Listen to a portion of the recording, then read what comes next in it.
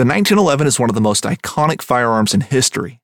Designed by John Browning, the 1911 was the standard issue sidearm of the U.S. military from 1911 to 1985. While Colt produced the original, almost every major firearm company has produced its own version. It's wildly revered for its reliability, crisp trigger, and is still a favorite for all types of shooters. Whether you're looking to buy or build a 1911 and just about everything for guns, log on to MidwayUSA.com. Midway USA brand product designers have one straightforward goal: develop high-quality, technically sound products and deliver them to customers at reasonable prices.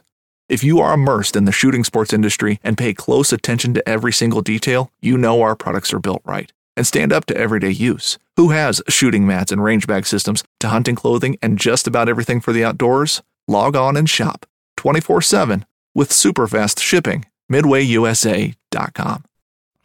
Welcome to Season 2, Episode 49 of the North American Outdoors Podcast. My name is Heidi Rayo, and I'm coming to you from the great state of Texas. Today in my studio, I have my friend Luis, who came to share some of his experiences growing up in Texas and around firearms, and how he has evolved from a non-firearm person to a firearm person, and what his plans and goals are moving forward. So would you like to introduce yourself? Sure. My name is Luis Ibarra. I'm 27 years old and I'm from El Paso, Texas. Awesome. So what brought you to Houston this weekend? So I'm going to be taking a course with you. We're going to have the class for shotgun and RSO, which is Range Safety Officer. So Okay. I'm very, very excited. So what made you travel from one point of Texas to the other to come all the way from El Paso to Houston, which is about what, how many miles? A little bit over 700. So it's like 10-hour and a half drive nonstop. I mean, of course, you got to take some gas and food. Wow. So it makes it, like 11 and a half hours. Because my reputation precedes me, right? Exactly. So what brought you all the way to Houston to take training? I'm setting up a store right now and I'm working on my company. So part of the credibility that I'm working at, reputation is having those credentials to be an instructor. Even though I am the owner of the company, I also want to be able to teach classes and, get students and, help my customers. I'm not the entrepreneur only looking for the financial stuff. I'm also looking into helping, customers and also getting my people, my team, ready and set up. And, if I know what my instructors are doing, it's because I know what they're supposed to be doing. So that's why I wanted to be an instructor and be certified and all that. So what kind of a store is it? It's a sporting goods company. It's very, very interesting what I'm doing right now is this project because we're working on the retail part of it right now. But we're big on the education side. Education is our main goal, and that's what we're looking because we'll go more into further detail. But that's something that we have to do now as a nation. We have to educate our people. There's a lack of education, and you'll see that on the news. You'll start to see a lot of, unfortunately, shootings and a lot of robberies and theft because we don't have enough education, and that's something that I want to bring and, just support my hometown, at least starting with El Paso. That's the reason why I wanted to open this business. So we'll go into more detail. Okay, super. So in El Paso, what was it like? Let's go back in time a little ways. So you said you're how old?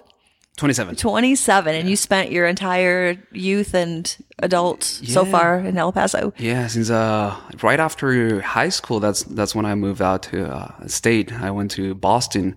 First, I went to my first college, but I didn't graduate from Boston. I went for audio engineering.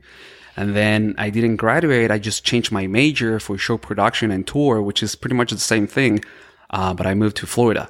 So I've been in Texas, in Massachusetts, and then Florida, and different cities. So I know a little bit of, what the pro-gun community is in different states, especially, on up north in Massachusetts, which is not a huge community, of course. Right. But I mean, I have a comparison points, so as I can see. And that's how, when I was putting all my project together, that's how, I was trying to get focus on those little details. What's what are the benefits of being in Texas that a lot of different states don't have.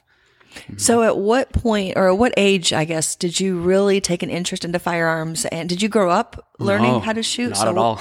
What turned you into wanting to learn more about firearms? Were you self-taught? I mean, tell me a little bit about, it's pretty phenomenal to be so young and to already have boots on the ground, starting a business, all the training under your belt, and have the vision that you have.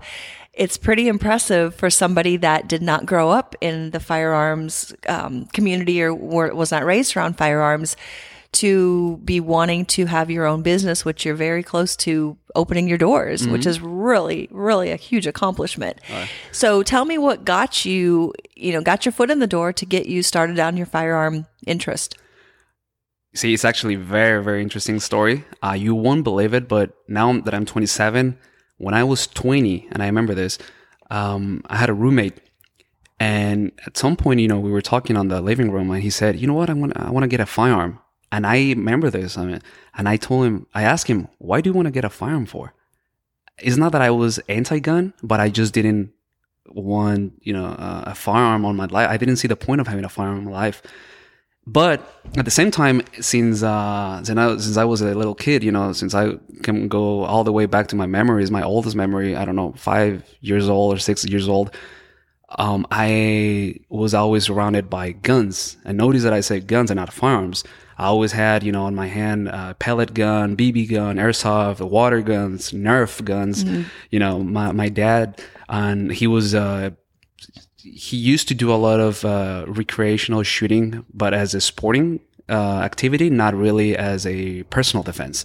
So when I was probably like 8 years old or 9 years old, I got my first Daisy, rifle. Nice. And I was very, very happy, very excited. But he wasn't really into firearms. So that's pretty much the same thing for me. I wasn't really into firearms.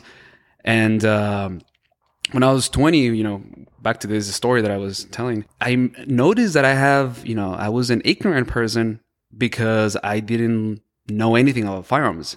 Now, as a result, I was afraid of firearms. I was, thinking like, firearms are bad and they're evil and, this and that because I had, ignorant. And it's not that it's bad to be ignorant.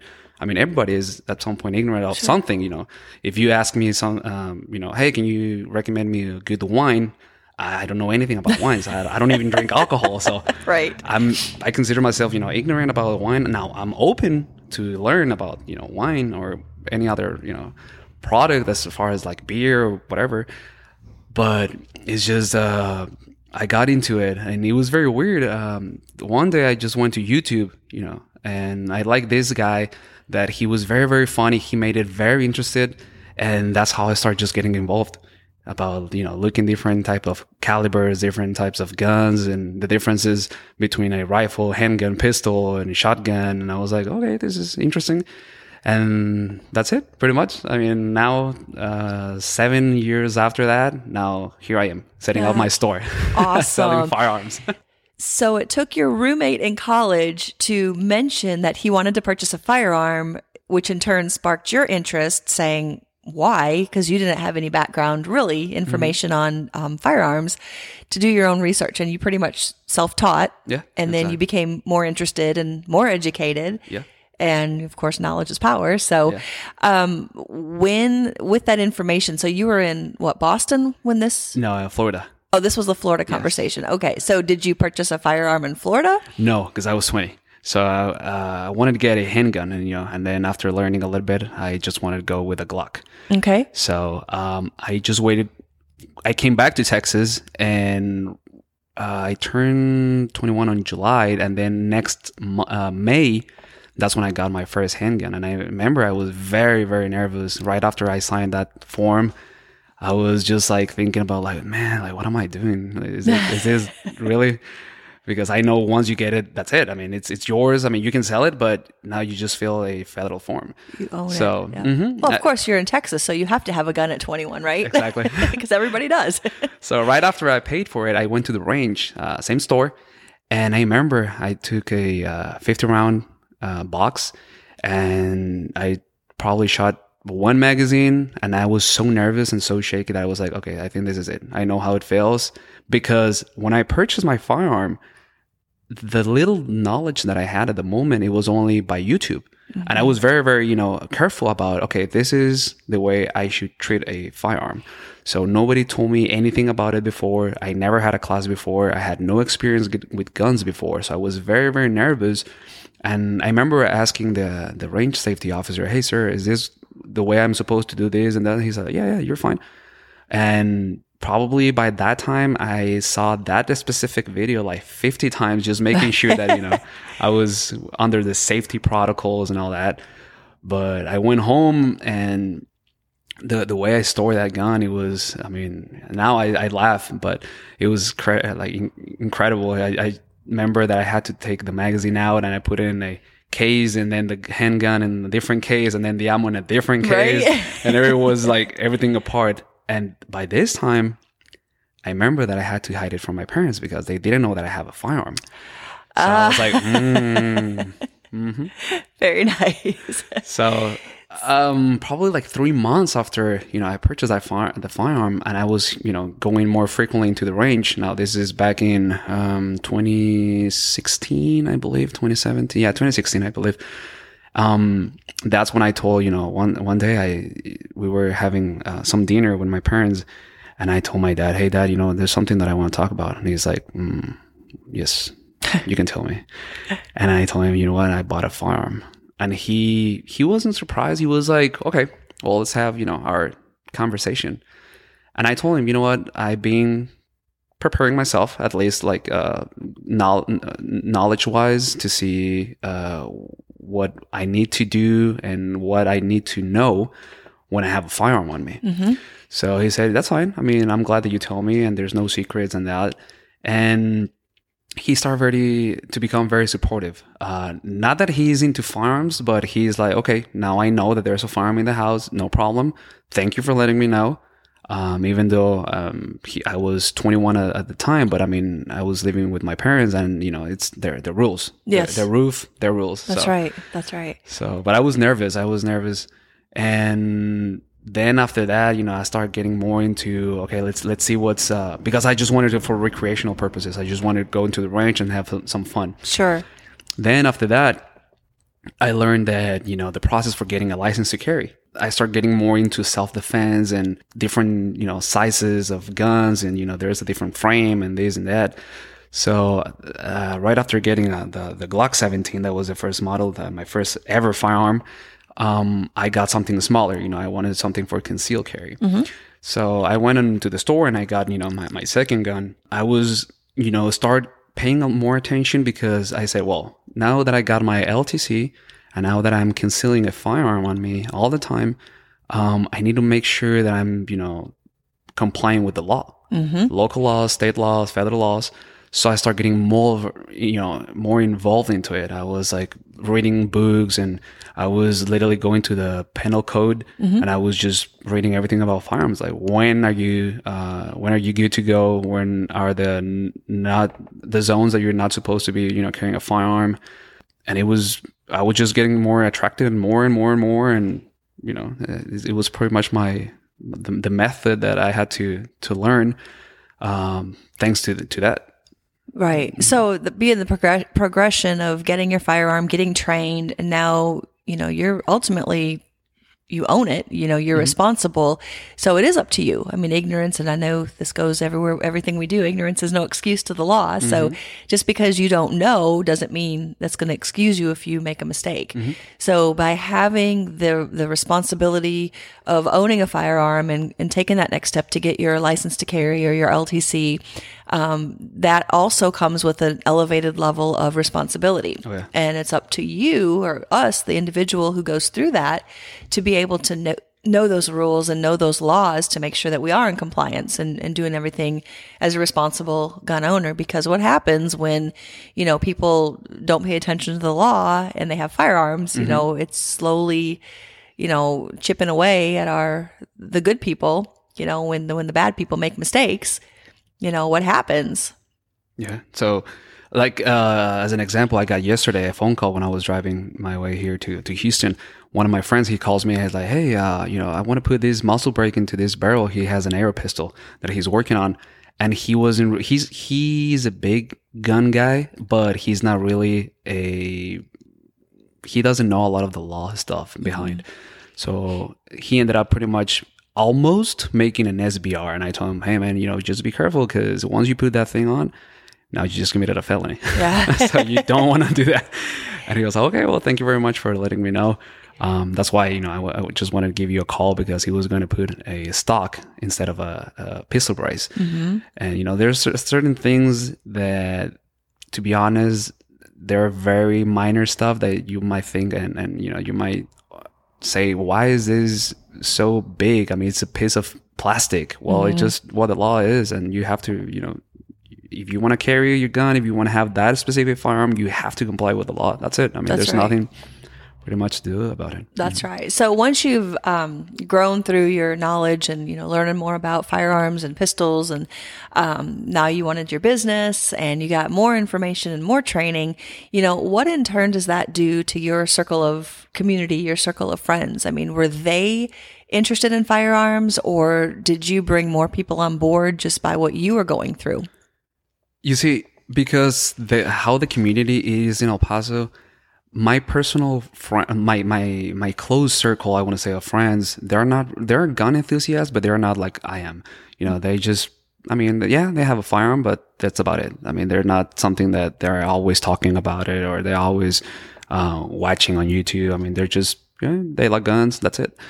It's very interesting going back to El Paso, how the community spreads, because there's a high community. There's a lot of people into that, in the community, but it's not that everybody's together. I mean, everybody's just like spread out.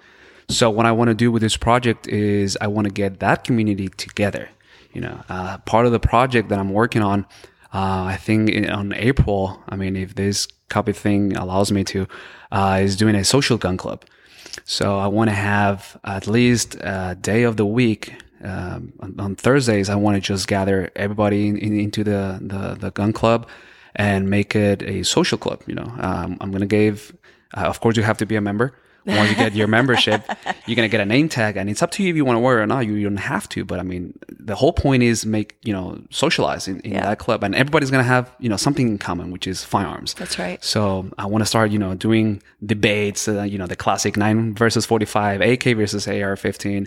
And just, have a good time. There's people who like, golf. There's people who like Jeeps. There's people who, go, hunting and camping. Well, same thing with firearms. Now, we don't have that in El Paso.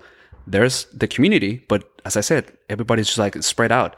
Since we're in the middle of the desert, everybody goes out and shoot, but they don't know each other. It's just, you see about a lot of people at the stores, but everybody do what they want to do with, as far as, they go to the store, get a product, they leave. That's it.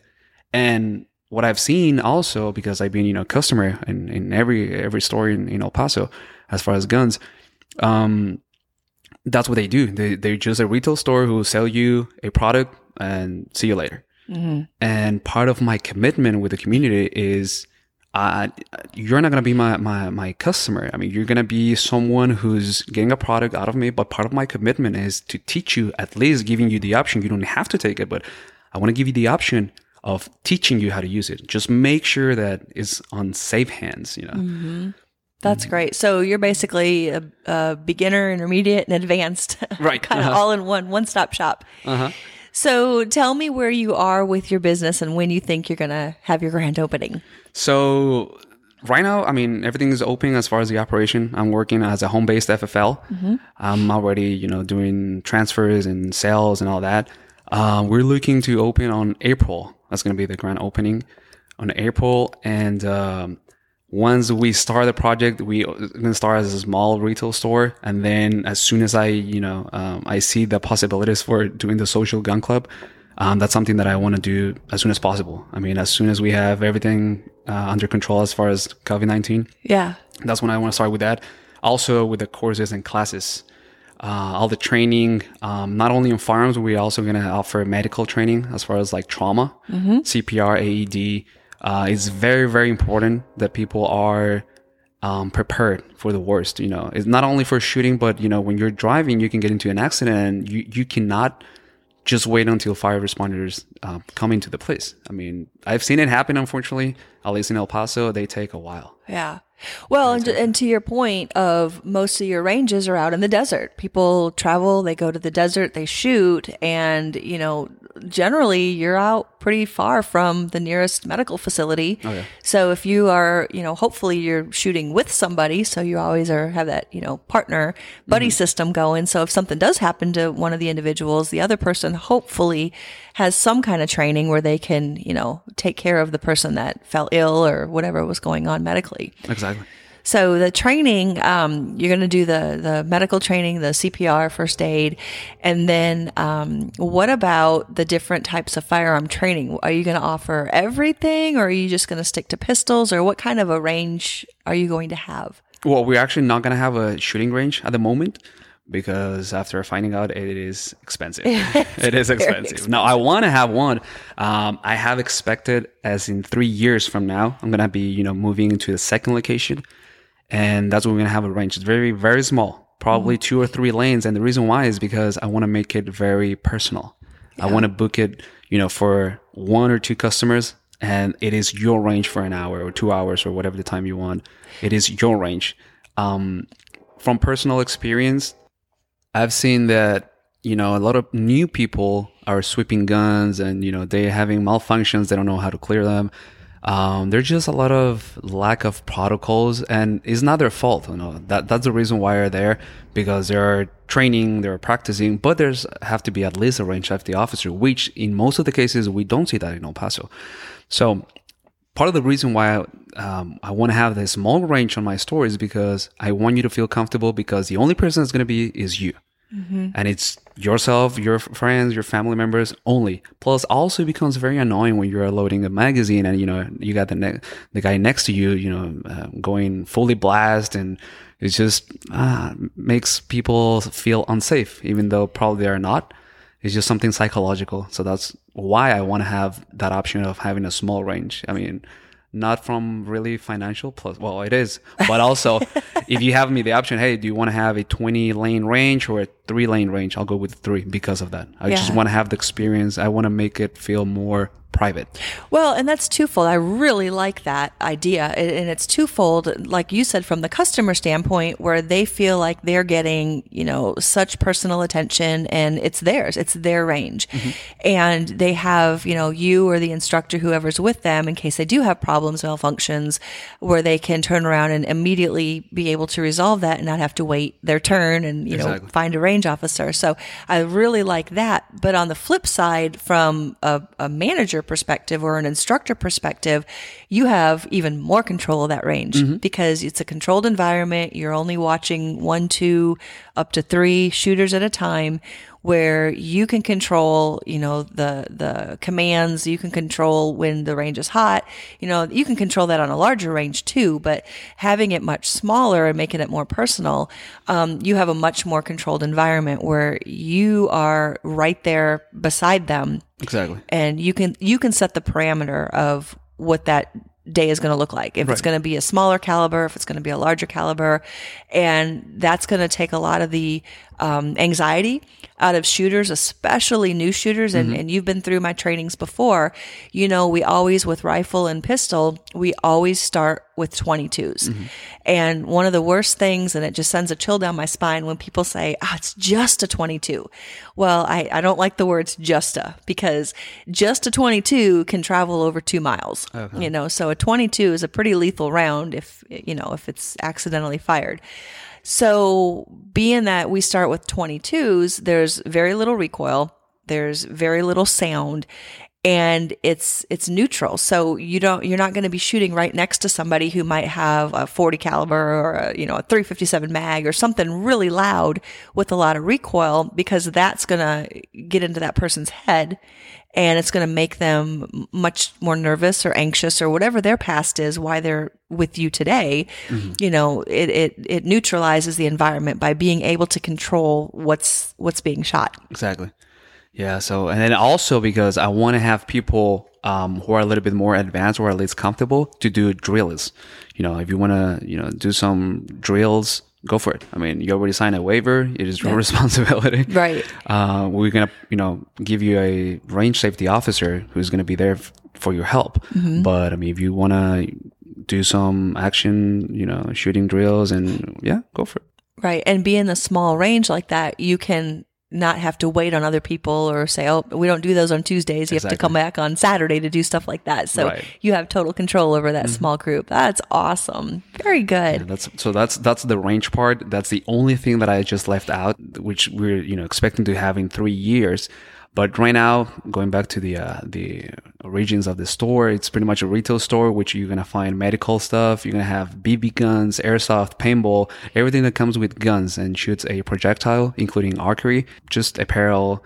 I want to launch my clothing line, something small, but as far as pretty much with a little firearm on it. So yeah, it's a big project. I want to franchise it later on, and then I want to expand it into Texas, into different cities. Houston is one of the big ones that I want to come with. Dallas, Lubbock, Deza, Midland, Laredo, Brownsville. So pretty much everywhere in Texas. I love that vision. My expansion in 10 years from now, hopefully. That's great. That is great. So do you have a lot of partners? No, myself. That's yourself. It. 100% myself. Well, the good thing about that is you can pick and choose who you want to go into business with. It's a little bit harder, but hey, That's right. I'm going to make it happen. So is there anything like that in your community? No. I mean, as I said before, it's just there's one store, they have actually the biggest range, which is a big range. I mean, it's like 25 lanes indoor.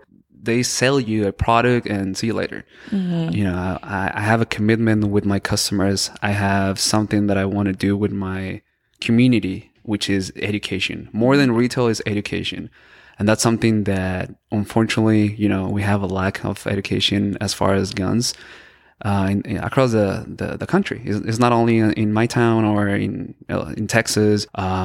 Just unfortunate events because there's a lack of education. And what I mean with this is emotional. A lot of people who are very sensitive, everything is offensive, everything is just too personal, and they have to just relax a little bit and see things in a different perspective. Part of a campaign that I'm working on right now is doing a shooting prevention campaign.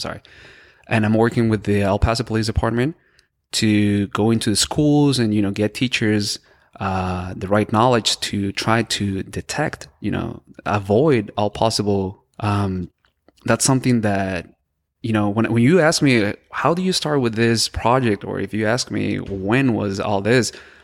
I wanted to go into this industry for a couple of reasons. The first thing is I don't see this as my job or as a work. I mean, it's just my passion and, I get paid for it. So I'm like, okay, it's fun.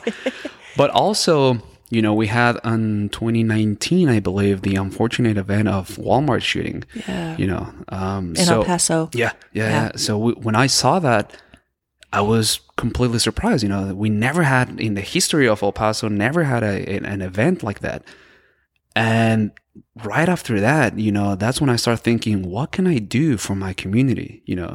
I was born and raised in El Paso. I went to college in Boston, then I moved to Florida, but I always come back to El Paso. So that's when I realized I love this town. If you go, don't expect a lot of it, because to be honest, it's not a beautiful town. It's very cheap, I can tell you that. But it's not a beautiful city. We don't have a lot of going on, but there's something on it that I like it. The people, I've been there once and I spent about 4 days there, and the people as a whole, they're just nice people. The town, it's a small town feeling for, what's the population of El Paso now? I want to say a little bit over 800,000. Yeah, but it doesn't feel like that when you're in town and you're in the city. Everybody that you meet, it's just that small town feeling. Everybody feels like they're your neighbor, and they're just a nice community. Yeah. Right after that, horrible event of Walmart, that's when I saw it to myself, like, hey, someone has to do something about it, because I don't want to see this again anywhere. But I live in El Paso and I want to do something for this city. So I started, you know what? Let's go with what the problem is. A problem that everybody is going to look is, of course, the guns, right? Mm-hmm. Okay, we have a gun problem and we need more gun control. No, that's not the answer. The answer is we need education. I'll give you an example. It's just like people when they're driving, nobody wakes up and thinks, oh, you know what? I know the freeway speed limit is 60 miles per hour, so I'm going to drive 80. Nobody does that. But when you're driving at the moment and you're into rush to get into some place and, you have to do this by this time, that's when you get a ticket because you're speeding. Mm-hmm. Same thing with firearms. So if we can avoid that, how can we do it? We have to become more sensitive to life. Mm-hmm. And something that I have, I've been thinking in for a few months now, I don't want this to happen, but there's a big possibility that it probably is going to become worse with time. And the reason is because, at least for me, I'm 27 years old. When I was growing up, I didn't have a lot of the video games that we have right now. Yes, I have Call of Duty, I have Grand Theft Auto, but I wasn't big into video games. I started playing those games when I was 15. Now I see little kids as young as 7 years old, 8 years old playing Grand Theft Auto, Call of Duty. So they're supposed to be for mature people, which I believe they're considered 17 and older. Everywhere you go now, you go to a restaurant, you everywhere you go, you're gonna see a little kid in front of an iPad, in front of a phone, and I keep wondering why is that? So they just want to keep them busy with a phone. Okay, so you have a baby or a little kid and he's been very annoying. So okay, just give him the phone. Just put him YouTube. Yeah. But you're not supervising what he's watching. I've seen baby gadgets now that have clamps on, like the swings and the carriers that actually have clamps for iPads or things that they can watch right there as little infants. Yeah. And it's not that I'm against, it's just that they're not really, parenting. Same thing with video games. They probably, the little kid is just pushing it. Hey, mom, I want to get Grand Theft Auto, but they don't know what it is. Right. So they grow up thinking that shooting in a video game is normal. So yes, that's a video game, but that's how they're growing up. Right. And they're, 14, 15 now. Now, 7 years from now, they're going to turn 21. Now they're going to be able to get a firearm. And they will probably, because if they're good citizens, they never committed a felony. Just by law, if you're living in a great state like in Texas, they will be able to get a firearm. Are they bad people? No, they're not. But they've been growing up with the idea that shooting is just normal. Right. They never been to a range. Hopefully, they got some friends who are a little bit into firearms and they give them some knowledge about the real firearms and not just video games. So if they grow up like that, my theory is when they become an adult and turn 21 or 18 for a rifle, they better have some knowledge and they better be sensitive about life, because it's not like on a video game though. Oh, game over. Let me start over again. No. Or respawn. Yeah, exactly. So I need to do something now, which is my company, the Gun Freedom Co. That's the name of the company. And that is something that I'm working on my community. And, hopefully I want to expand as soon as I can through the state of Texas. But that's something that I'm doing now. Me as a person, that is my commitment as an instructor. That is my commitment as an entrepreneur, that I want to do something for my community, for their mindsets. That's a huge accomplishment. So, and most big movements start at the grassroots level. Exactly. And you don't have to wait. One of my friends was telling me, like, he's a gun enthusiast, but he said, well, have you realized that every movement starts right after something happens? Mm-hmm. And I said, yes. And, that's probably the same thing that happened to me when I saw that, unfortunate shooting from El Paso. But if I could avoid that one, or if I can just avoid any other one, that's why I want to work it right now. Right.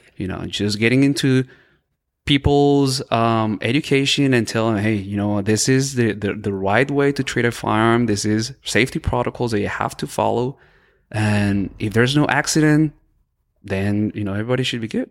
That's right. That's great. Mm-hmm. So have you started talking to people in your community about your project? Do they know? Are they looking forward to having a facility that? Oh, yeah. Any success stories that you've heard so far? I mean, everybody is pretty much excited about becoming a member for the Social Gun Club. Everybody is keep asking questions about, hey, when is going to be that when can I get my first training and this and that? And, as I said, we're about to open on April. So as soon as I get that, and then also the city does not allow to, do a lot of gatherings because of COVID-19. Right. As soon as everything is under control, then that's when I'm going to start, doing all the classes. Also in April, I'm going to be traveling to a small town to get my certification as an LTC instructor. So that's something that I'm also looking into. Oh, awesome. So you're getting the full range of instruction. Are you planning on doing any specialty trainings? Like you talked about your social night, your gathering, anything specifically for kids or specifically for women? Everybody. I mean, if you have, if you can think, then you can take my class. I mean, it's actually something that I was thinking last night when I was driving here is education overall. I mean, I'm talking about like also college and education should be more accessible to anybody. Mm-hmm. And something that I'm willing to do and something that I started thinking last night is at least once a month, I'm just going to give away a class. I'm going to do it for free. I mean, it is part of the responsibility, or the commitment with the community. I just want to know, I don't care if you cannot afford it, it's fine. I'll give it away. But I want to make sure that at least you have that opportunity.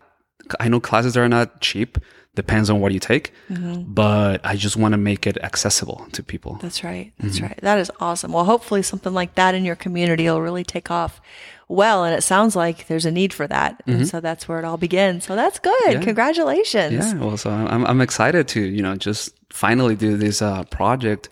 It's been a year and a half of just planning and, it's a lot of work. Into detail. Yeah. And it's a big project. I mean, something that it's on my phase number 4, because I'm working on phase number 2. The first one was just launch and open for business, which I am right now. The second is going into the retail location. But on the 4th one, which is one of the final ones, I might go into the phase 5, but we're standing by. But if it's something that it's definitely number 4, I want to start an academy. That is going to be for everybody as far as civilian or military. You don't have to be into law enforcement, but it's more focused on security and bodyguards and people like that, because I need an outdoor range, and it's going to be about driving skills. That's right. Well, good. So that just goes to show that no matter where you are, any state or even the city, municipality, knowing those laws and what you can and can't do, because you may have somebody that purchases their firearm for the first time, but if they don't know the law behind it and they innocently are traveling with their firearm and all of a sudden they go through a state that doesn't recognize Texas reciprocity, or that you can even have a firearm in your possession, and all of a sudden they get pulled over for speeding or another, tail light out or something, and they find a firearm in a non-resident's car. I mean, they can get into a world of trouble. That's great that you're doing the education component, because it's so important. It's like we step up a level, we elevate ourselves when we have the responsibility to own firearms. There's so much more to it than just being safe with a firearm. Exactly. We have to go that 12 steps beyond and learn about the rules, what we can and can't do, where we can and can't go. So, and that falls on to us and our constant seeking of knowledge and being trained and educated. Yeah. Actually last week I got a customer. He is a military and he was from New York.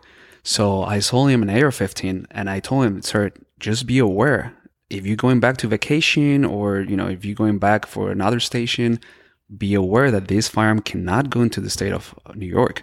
because of all these regulations. So he said, "Oh, you know what? Thank you very much for letting me know this. I have no clue about it. And if I didn't know this, I'm just going to, bring it back." I'm like, "Nope." Yeah. You definitely don't want to have an AR-15 with he got some 40 round magazine, extension ones. So yeah, I said, no, you don't want to bring those to New York. That's right. Good. Is there any other information you'd like to share, or any stories that brought you to where you are today? Yeah, well, there's some cool stories. It's just very, very weird how I became into the firearms industry as an audio engineer. And now there's quite a few things that are related, as pretty much as far as like sound. Now I definitely understand, how everything changes from one perspective to the other one. I mean, a lot of people, at least in El Paso, I've seen it that, since you're shooting outdoor and you're in the middle of the desert, they don't wear ear protection. And especially with 22, there's some people also with suppressed 22s, and you're like, it's not loud enough. It is. I mean, as an audio engineer, I can tell you, everything over 85 dBs, decibels, is just going to start damaging your ear depending on how long you expose them. A normal shot fire, I want to say, is like 130, 140 decibels, which is pretty loud, and it won't take a long, so you can get ear damage, permanent ear damage. That's right. So I always tell them, always have your ear protection. Even though if you're shooting 45 suppressed, no matter what, always shoot, your ear pro as well as your eye pro. But yes. I mean, as an audio engineer, always keep your ears good. So I like the story that you shared with me before we started talking here on the podcast about what you specialized in with your audio. What was your specialty? Well, I wanted to be a musician. That's something that my two big passions in life is music and guns. And, as I told you before, if I can go back to my youngest or my oldest memory, probably 5-6 years, when I was 5 or 6 years old, I was always surrounded by music. I had like a little, drum kit, those fake ones, or I don't know, they used to sell at Toys R Us. And I always had that and a little gun on me, like a Nerf gun or water gun. So I always grew up with those two passions. But because my parents, they were not really supportive with firearms and they were with music, that's why I ended up going for audio engineering. Now, if I knew probably that my biggest passion is firearms, then probably I would change my major. If I could go back to the past, instead of taking audio engineer, I'll probably go into the Air Force and just get an engineer inside the Air Force. It's a completely different story, but that's a good topic that I have. Every time that we talk with my parents is, why would you go back and study something else? And the reason is, or the answer is, well, I didn't know I have this passion for firearms because I never had the support. If I had the support probably at that young age, then, my degree will be something different now. You never know what path you're going to be on. And like I always say, you're always, things happen the way they're supposed to happen. You're supposed to be in the place where you're supposed to be. So you would have never gone away to Boston if you weren't going to school. You would have never met your friend who turned you on to firearms. So everything ultimately happens for a grand reason. Yeah. And then also, before I was trying to set up my store, I did a lot of retail in the past, and then also sales. So I think that's why, thanks to that, I pretty much had all the ideas together and to put the project and start the store. If you don't have a customer service experience or retail experience, I believe it's going to be probably way harder to start your own business, because you don't know what to expect or, get how you're supposed to treat a guest or a customer. So I'm sure, just like I've experienced in a variety of stores, especially, sometimes gun stores and other, as a customer, words matter. And if I'm treated welcoming, or if I'm treated like I'm a bother, if they don't have time to answer my questions, am I going to give them my money? Probably not. Exactly. So you learn a lot just being a customer. And, if you've had a big, broad experience of both sides of the spectrum, if you've had good experiences as a customer and poor experiences as a customer in retail, that can only help you be a better manager and to treat your own customers the way that you want to be treated as a customer. That's right. Yep. Well, I do appreciate all your time today, and I wish you only the best luck. And I can't wait to have you on again when you have your full opening and success stories to share. Thank you. There is no better place than the outdoors, roaming the woods and waters and creating memories that will last a lifetime. This is Heidi Rayo and my friend Luis, and you've heard another North American Outdoors podcast. For more information, visit NorthAmericanOutdoors.org and follow on Instagram at North American Outdoors. Have a great day. You'd think, with 4 of us spread out on a tiny island, that the task of tagging a whitetail would not be a big thing. But, as I've learned, no matter where I've been, whitetails can be damn tricky. Pursuing wild game in wild places. Tune in to Hunt Stand Presents Saturdays at 8:30 p.m. Eastern. Waypoint TV, the destination for outdoor entertainment.